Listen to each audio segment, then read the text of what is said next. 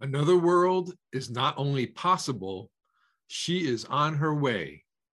On a quiet day, I can hear her breathing. Every day, we call that world into being.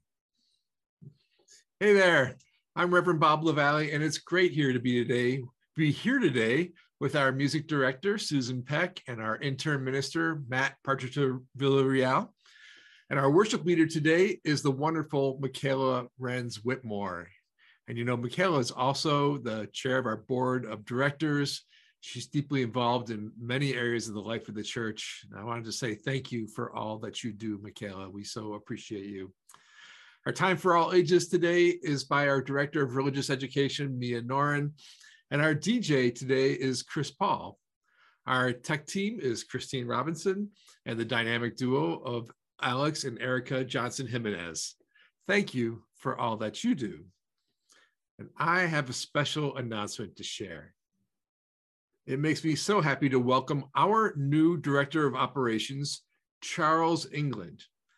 Charles started this past week, and he's in the process of drinking from the fire hose of information as he gets oriented. Charles brings an incredible wealth of experience to First Unitarian. We are so fortunate to work with him. So if you see Charles, please say hello. And if you're visiting today, I invite you to put your name and location in the chat so we can say, hey, welcome you to our virtual Zoom service. And Michaela has a couple of announcements.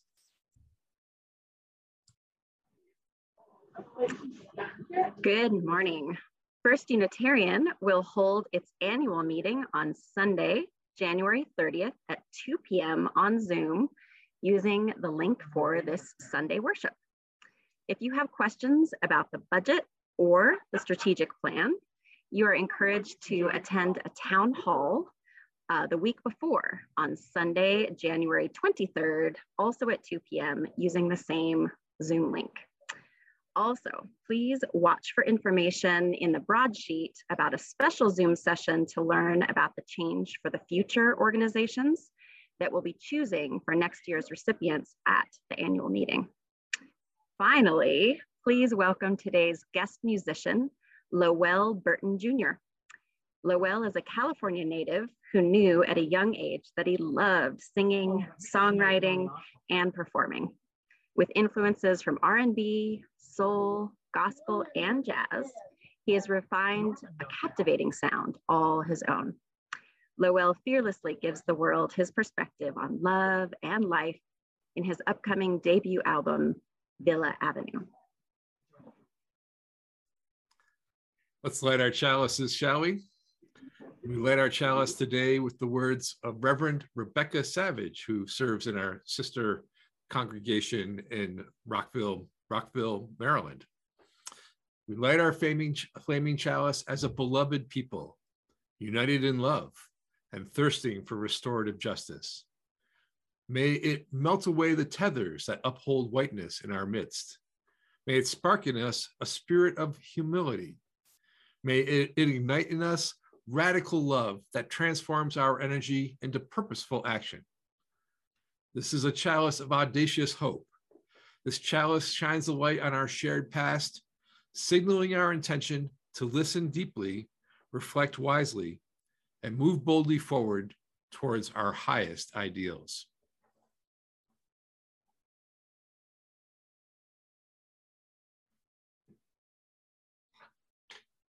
Come, let us worship together.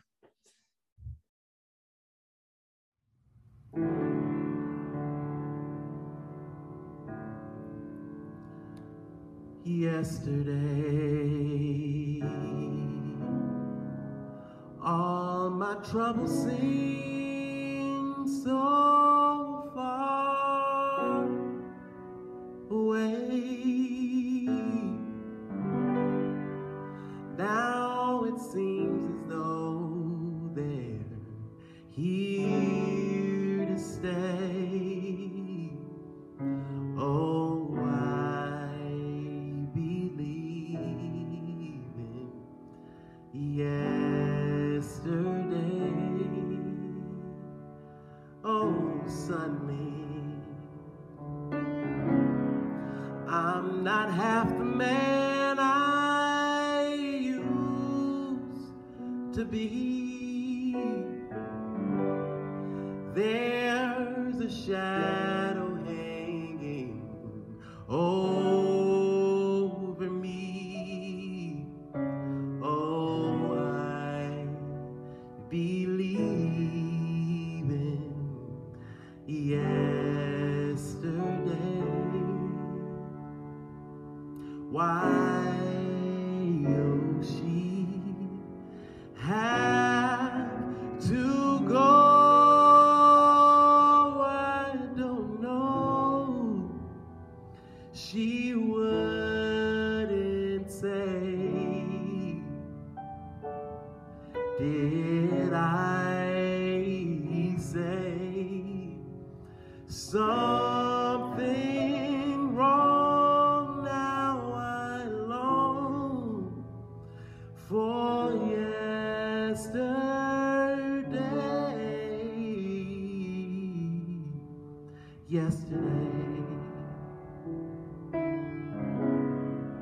Love was such an easy game to play.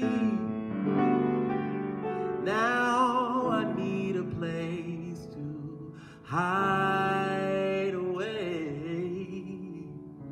Oh, I believe in yesterday. Oh, I believe in yesterday. Oh, I believe in yesterday.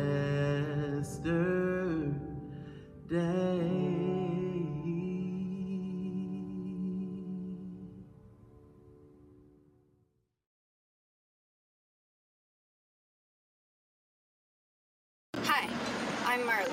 I invite you to join me in Children's Affirmation. We are Unitarian Universals.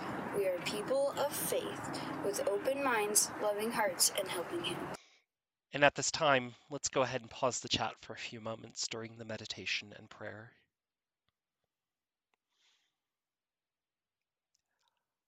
I find solace this week in the words of Richard S. Gilbert. Let us instead be grateful that the world is still to be created. Let us give thanks that we can be more than we are. Let us celebrate the power of the incomplete, for life is always unfinished business. As we transition into this new year and as we encounter both with hope and uncertainty what 2022 has to bring for ourselves, our loved ones, and our community, let us rest for the time in the peace of this moment. Find a comfortable position for yourself if you haven't already, and try to quiet your mind and your thoughts and focus on your breath. In this moment, allow yourself to feel a connection to the space that you are in and to the others that are here with you in this moment. If you need to remain in that space of connection, you may do so. But I also invite you to take any intentions that you have for this year and this future and feel them like a brilliant ball of light emanating from your center, and let them radiate out into the universe. And allow yourself to rest in this peace, in a moment of shared, sacred silence.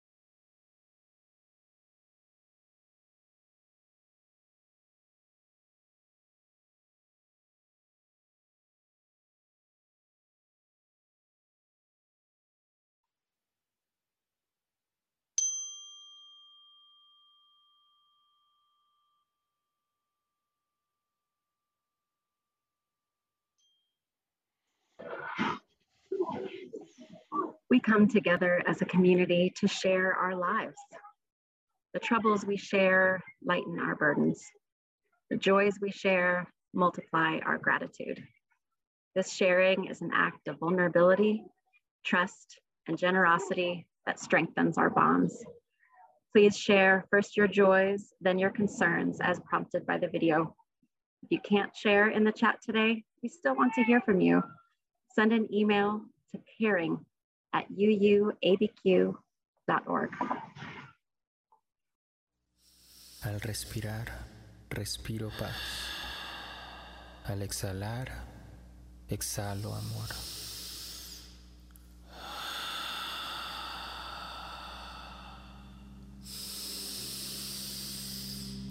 When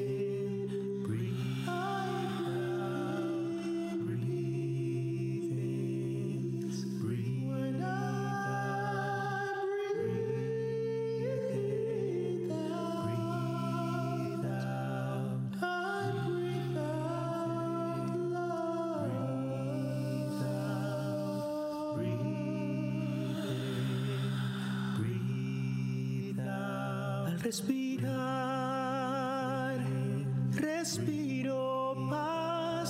Al exhalar, exhalo amor. Al respirar, respiro paz. Al exhalar, exhalo amor. Al respirar, respiro paz. Al exhalar, exhalo amor. Al respirar, respiro paz. Al exhalar, exhalo amor. Al respirar, respiro paz. Al exhalar, exhalo amor. Al respirar, respiro paz. Al exhalar, exhalo amor. Al respirar,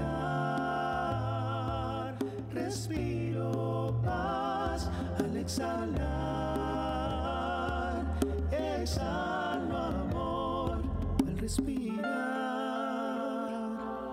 respiro paz. Al exhalar,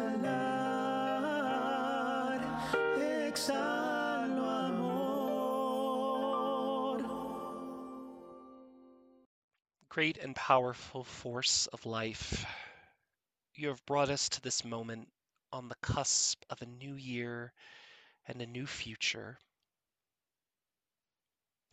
Although we may join you as a mix of emotions, we bring our whole selves to you as we venture together into the unknown. As we begin our first steps on the journey, we take a moment to celebrate with you all of the joys that we encounter in this life. Things like restful weekends, sun, health, time with family and friends, and music. We also celebrate with our siblings of faith at Congregation Beth Israel in Colleyville, Texas, as all of those taken in a hostage situation during their Shabbat services were released safely and unharmed. We also hold in light and love all of those for whom and for which we are concerned, and that sit heavily upon our hearts. For all in our own community and those in our greater Albuquerque, our greater New Mexico, our greater US, and our greater world communities that are affected in one way or another with the effects of the Omicron variant. May everyone be kept safe, and may everyone be kept healthy. For all of the people of the island nation of Tonga and others who are in the path of a tsunami after a recent volcanic eruption, may they be kept safe. We also remember those on the East Coast who are in the path of severe winter storms. May they be kept safe and warm. Closer to home, we remember Shirley Danny, who is recovering from a broken hip and beginning the process of rehabilitation. We also remember Sarah Manning, whose husband David passed away in hospice recently.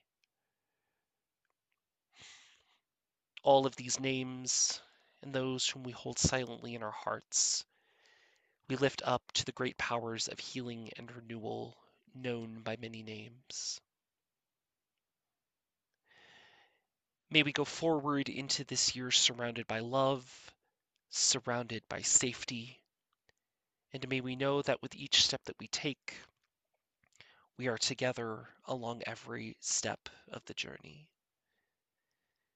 May it ever continue to be so. Amen, and blessed be. And peace be with you.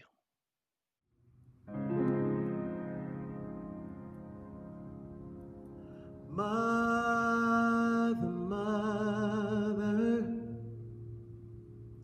there's too many of you crying. Brother, brother, there's far too many of you dying. You know we've got to find a way to bring some love in here today. Father, Father, Father, Father, Father, there's no need to escalate. War is not the answer.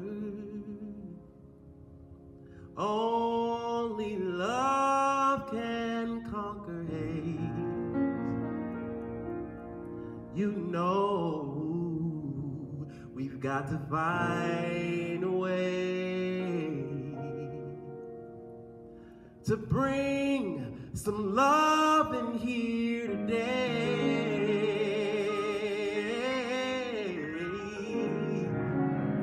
Yeah.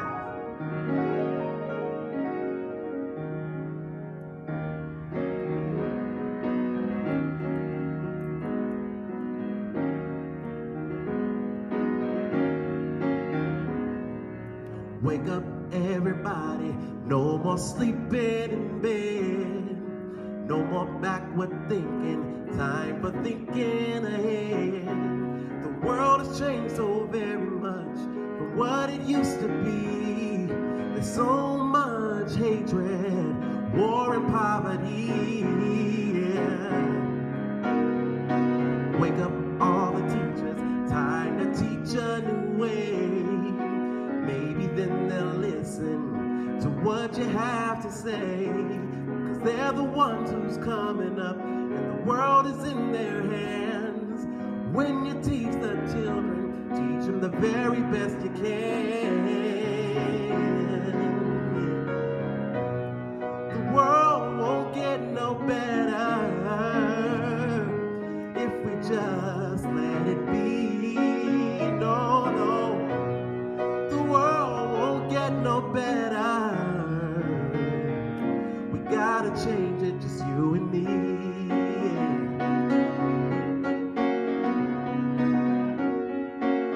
Yeah, yeah. Wake up,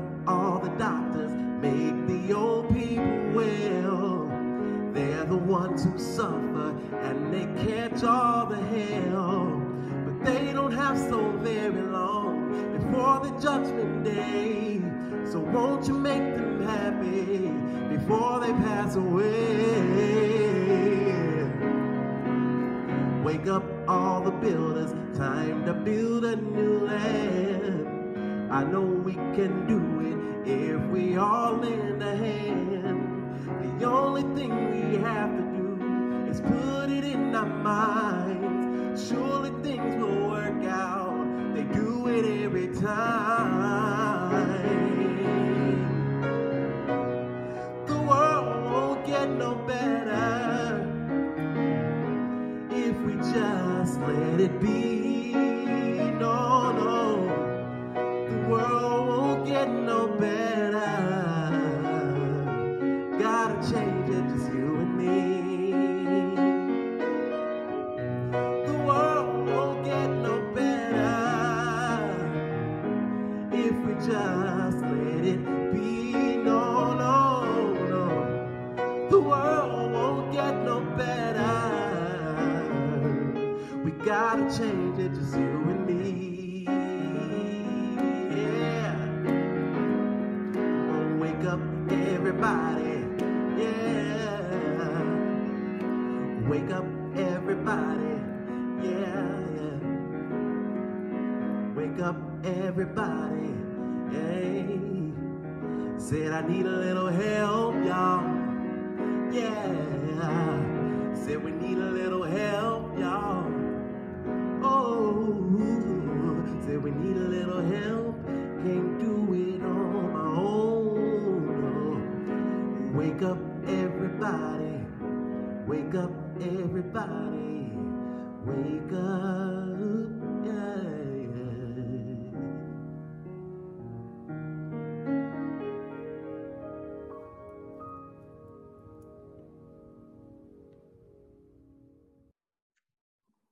Our reading today is by the theologian Reinhold Niebuhr.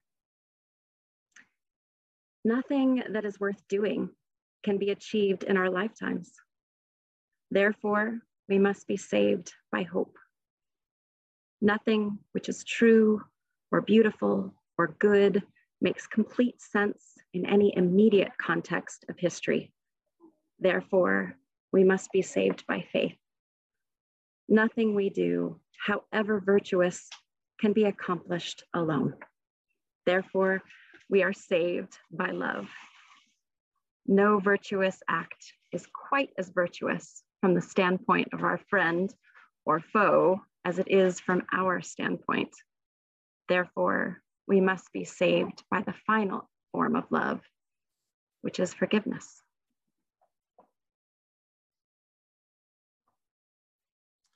Back in October, I preached about the eighth principle. And for folks who haven't heard, the eighth principle is an idea, a proposal for an eighth principle that was created by Paula Cole Jones. Through her long work with congregations as a staff person at the Unitarian Universalist Association, Paula Cole Jones came to see that a person could possibly believe that they are a good UU and they are following the seven principles without thinking about or dealing with racism and other oppressions at the systemic level.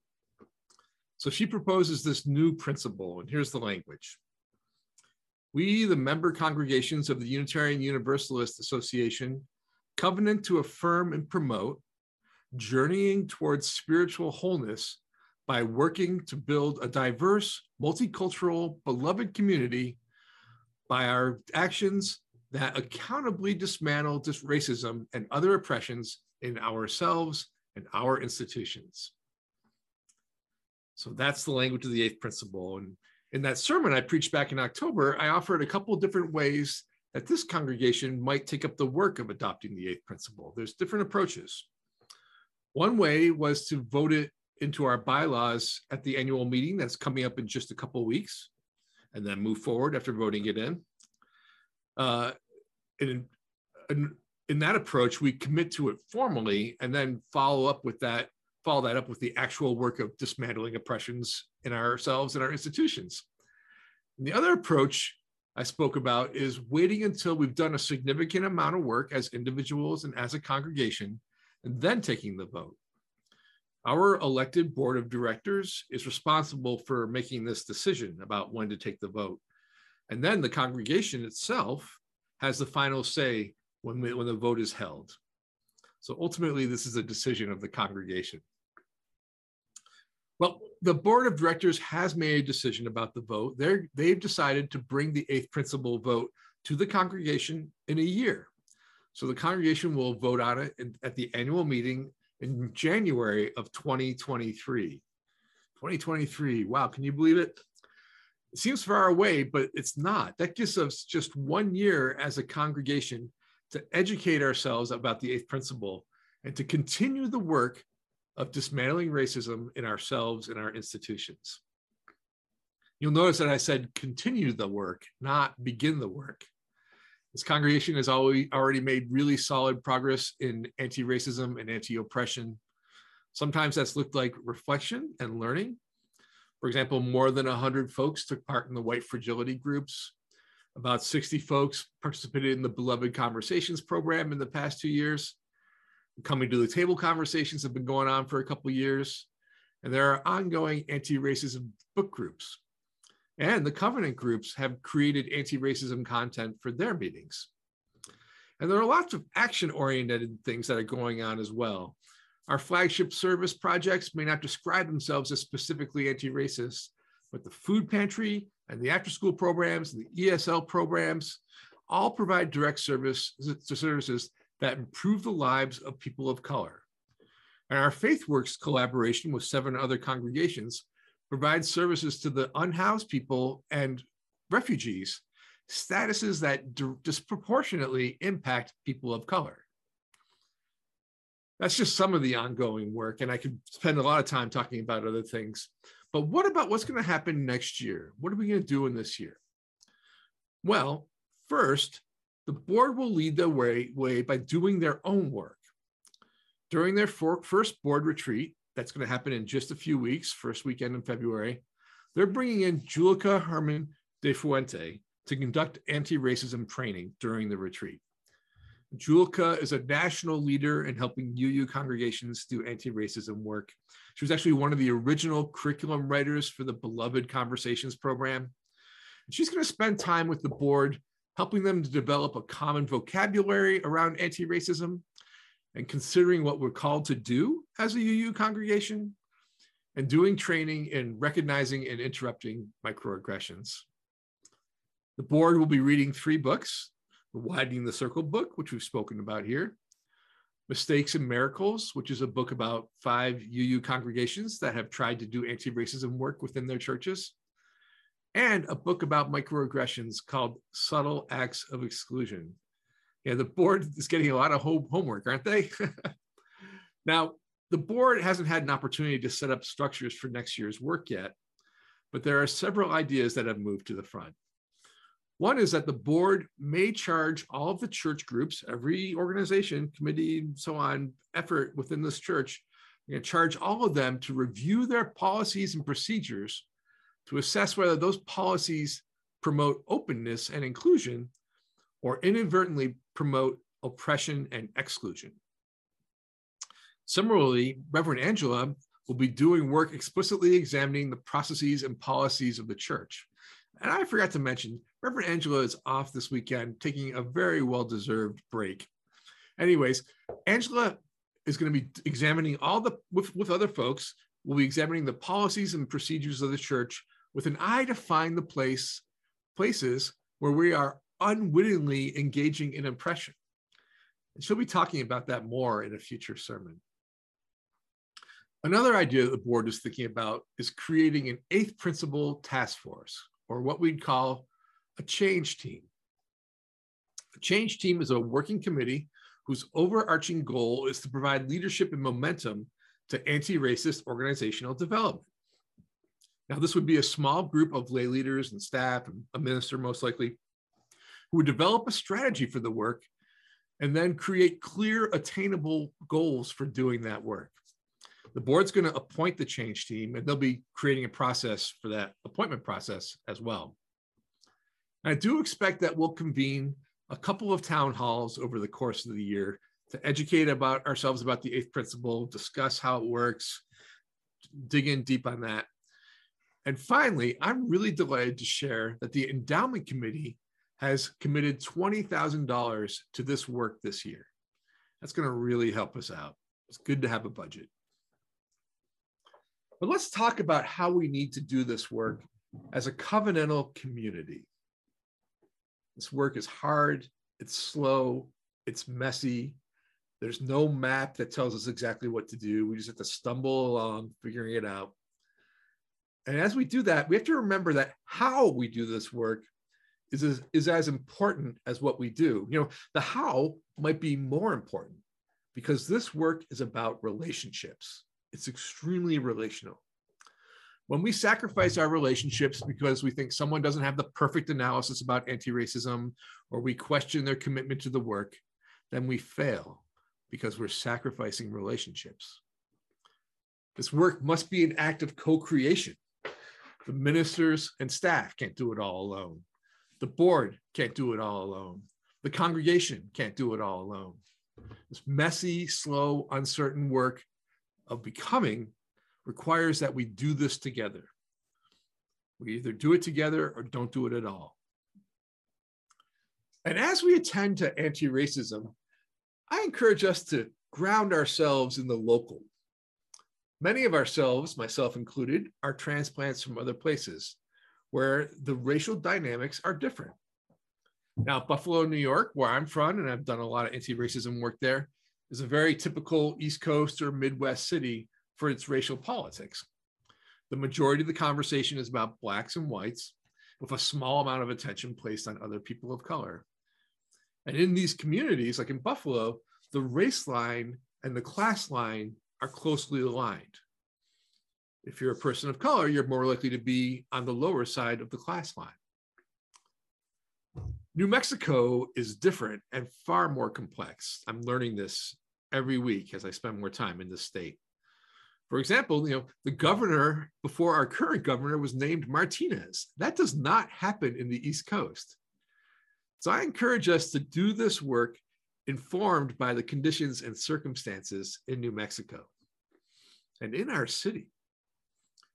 And as we move into this next year of concentrated effort, let's keep an eye out for the possible points of resistance. For example, we're a large church, which means that we are not a monolith. We're not just one group of people with similar histories and similar perspectives. We are a community of communities, a community of communities. Think about our church, all the different people working in different ways together. That means that we have to attend to the differences between us in how we experience things. We experience things differently within our community of communities. And I want to tell you a painful story about a time I got that wrong. So back in April of 2016, there was a campaign event for our last president that was being held out at the big arena in Buffalo, the place where the sports teams play. And I was a part of a group of white anti-racists, and actually was part of a group called Showing Up for Racial Justice, which has a chapter here in Albuquerque, which is excellent. Anyways, our group partnered with a group of Black folks to coordinate resistance to this event. And we decided to do two different actions. First, the white activists would disrupt the rally inside the arena. And then second, the Black activists would block the train cars leaving the arena after the campaign event. So we were thinking that the action inside the arena would be higher risk. Now, you may remember at the time there were these videos of activists getting beaten at these rallies. It was thought that white protesters would be less likely to provoke a violent response. Well, anyway, so we went into the event and we got there early so we could have the perfect position, like right in front of the press box. And we waited around for 3 hours. And then the candidate who became president came out and we went into action chanting, "No Trump, no KKK, no racist USA," and making a lot of noise, disrupting things, And when the police came to take us out, we linked arms and sat down. And actually, I was not one of the people who linked arms and sat down. We all had different jobs. And I was actually standing at the end of the line, and I was one of two folks whose job it was to intervene if the crowd started getting physical with our people. And that didn't happen, but the attendees of the rally were very angry with us. Anyways, the sheriffs and deputies came over to drag us out. And I'll never forget this moment. So the guy sitting at the one end of our line was my friend Kirk, who was a United Church of Christ minister and a union organizer, phenomenal person. And Kirk is a large man. He's taller than me and probably 300 pounds. He's a former football player. So when the deputies came over to him to try and drag him out, they knew that they were in for trouble. Like this was a potential injury happening. So they stood over Kirk, wondering what to do with him. And Kirk looked up and said, "I'll stand up on my own if you treat my friends right. I'll stand up on my own if you treat my friends right." Well, they agreed to that. He got up and eventually our whole crew was dragged out, not particularly violently, although they were dragged. And then an hour later or so, when the rally was letting out, our Black collaborators began their action of occupying the tracks. And by then I was able to go over there and join them. And the Buffalo police reacted hard. There were horses, batons, a lot of violence, a lot of shoving. And unlike the action in the arena, the press weren't watching. There were no witnesses. So the activists were cleared away pretty quickly. You can imagine what it was like. Well, a few days later, all of us who were involved gathered for an evening of reflection and debriefing, and I was asked to prepare a ritual. And I thought about my experience at the rally.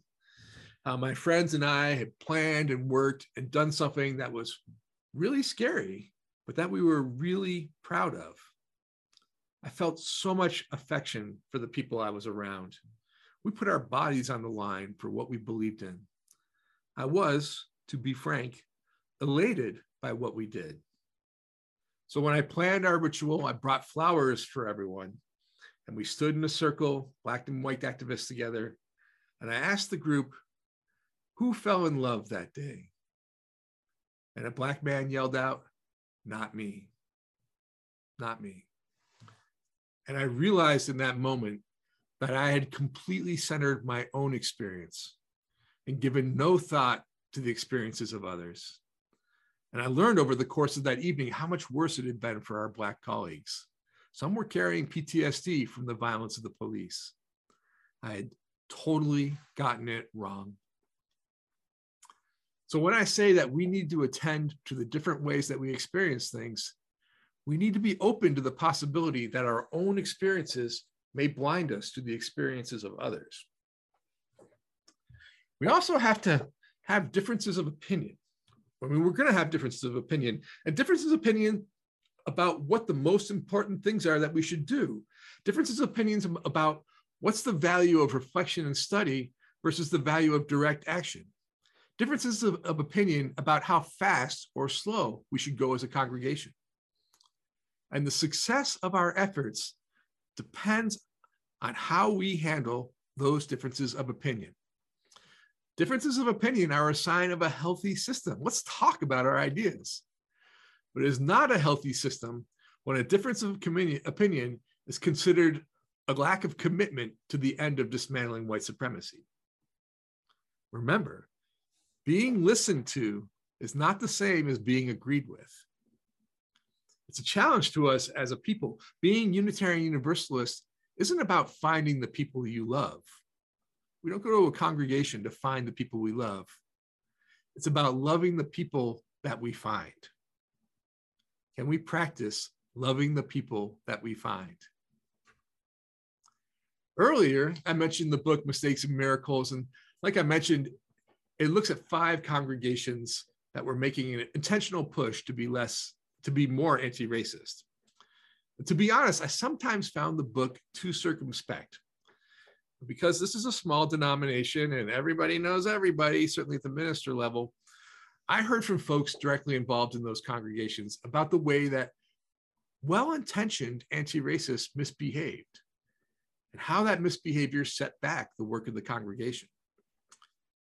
The misbehavior that happened it's just typical of anything that can happen in a church or really any other group. It's things like insisting that there's only one way to do this work or triangulating. And for folks who haven't heard the term triangulating, it's when two people are having a conflict and one of those people pulls a third party into the conflict for the purposes of ganging up on this other person. I mean, we're humans in a human institution, so these things happen. And the work of covenant, we are a covenantal faith, the work of covenant is to get through them and figure out how to stay in relationship. But I've noticed the pattern that when conflict happens in the context of anti-racism work, sometimes that work feels so urgent that people justify their misbehavior and even double down on it. Remember, this work is about relationships. We can't criticize each other into growing. We have to accept that we won't always get our way. We have to accept that being listened to doesn't always mean that we are agreed with. Also, as we think about the obstacles that we might face in this work, let's consider the very real impacts of the pandemic on this work. We're not operating at 100%. I don't know who is. And in this moment, it's harder to be optimistic. And it's optimism that makes it easier to stay in the work. And let's be really real. Everyone is a lot more prone to being irritated and irritating. Our frustration is closer to the surface, and we are just not as patient. That's going to slow us down in our work. It's not a reason to ignore the work, but we need to temper our expectations about how fast and how far we're going to go when we're also carrying nonstop trauma from this deeply disturbing time. And there may be folks who are hearing this sermon and groaning a little to themselves. A whole year on racism? Really? Well, racism is only one of the urgent problems that we're facing as a community right now. But a hard look at racism, how it works, what it does, will teach us things that will make us more resilient for all the coming challenges. Anti-racism work is a spiritual practice that applies to all areas of our lives. So I invite us, all of us, to dig in the coming year, to be open to being surprised, to stay in relationship even when we're irritated and tired. I invite us to love the people that we find. I want to close with a prayer from the late Reverend Dr. Orlando Brunola. As we move through life, finding ourselves always wise and newly foolish, we ask that our mistakes be small and not hurtful. We ask that we gain experience. We do not forget our innocence, for they are both part of the whole. May it be so.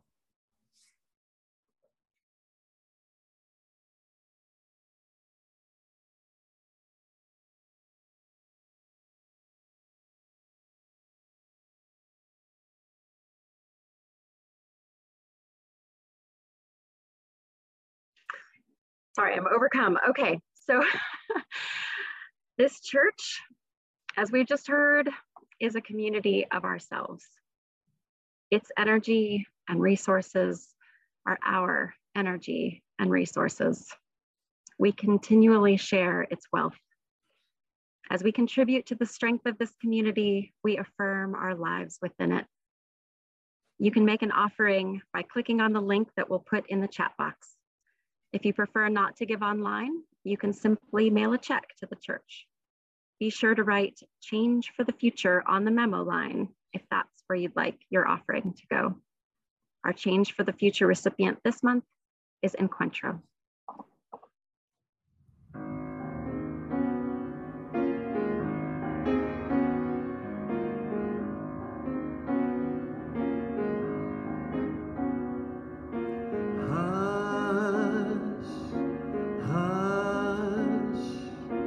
Somebody's calling my name.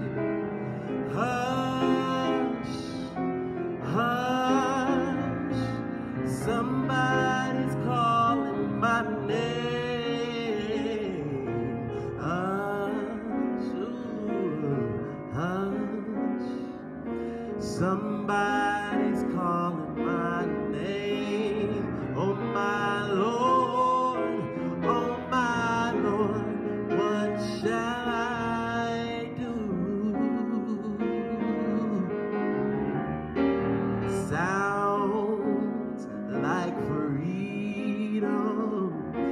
Somebody's calling my name. Oh, sounds like freedom. Somebody's calling my name. Sounds like freedom. Somebody's calling my name. Oh, my Lord. Oh, my Lord. What shall I do? Hey. Sounds like justice. Somebody's calling my name. Sounds like justice. Somebody's calling my name. Sounds like justice. Somebody's calling my name. Oh, my Lord. Oh, my Lord. What shall I do?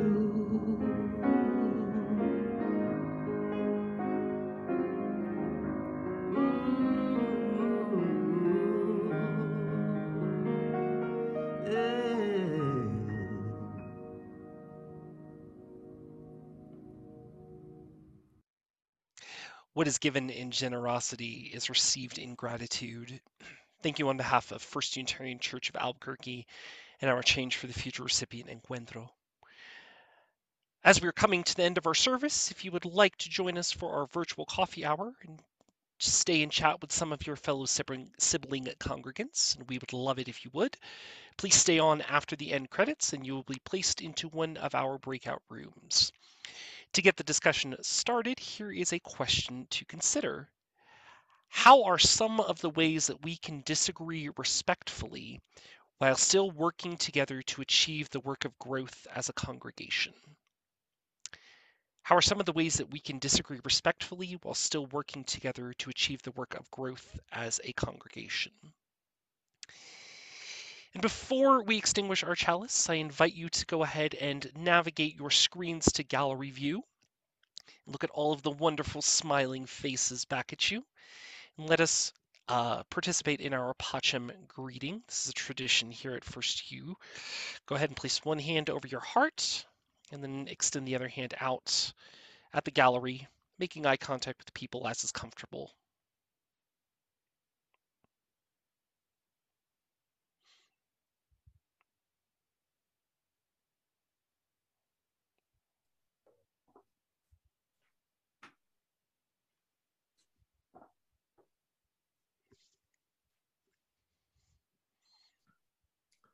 Let's extinguish our chalices. May we love the people that we find.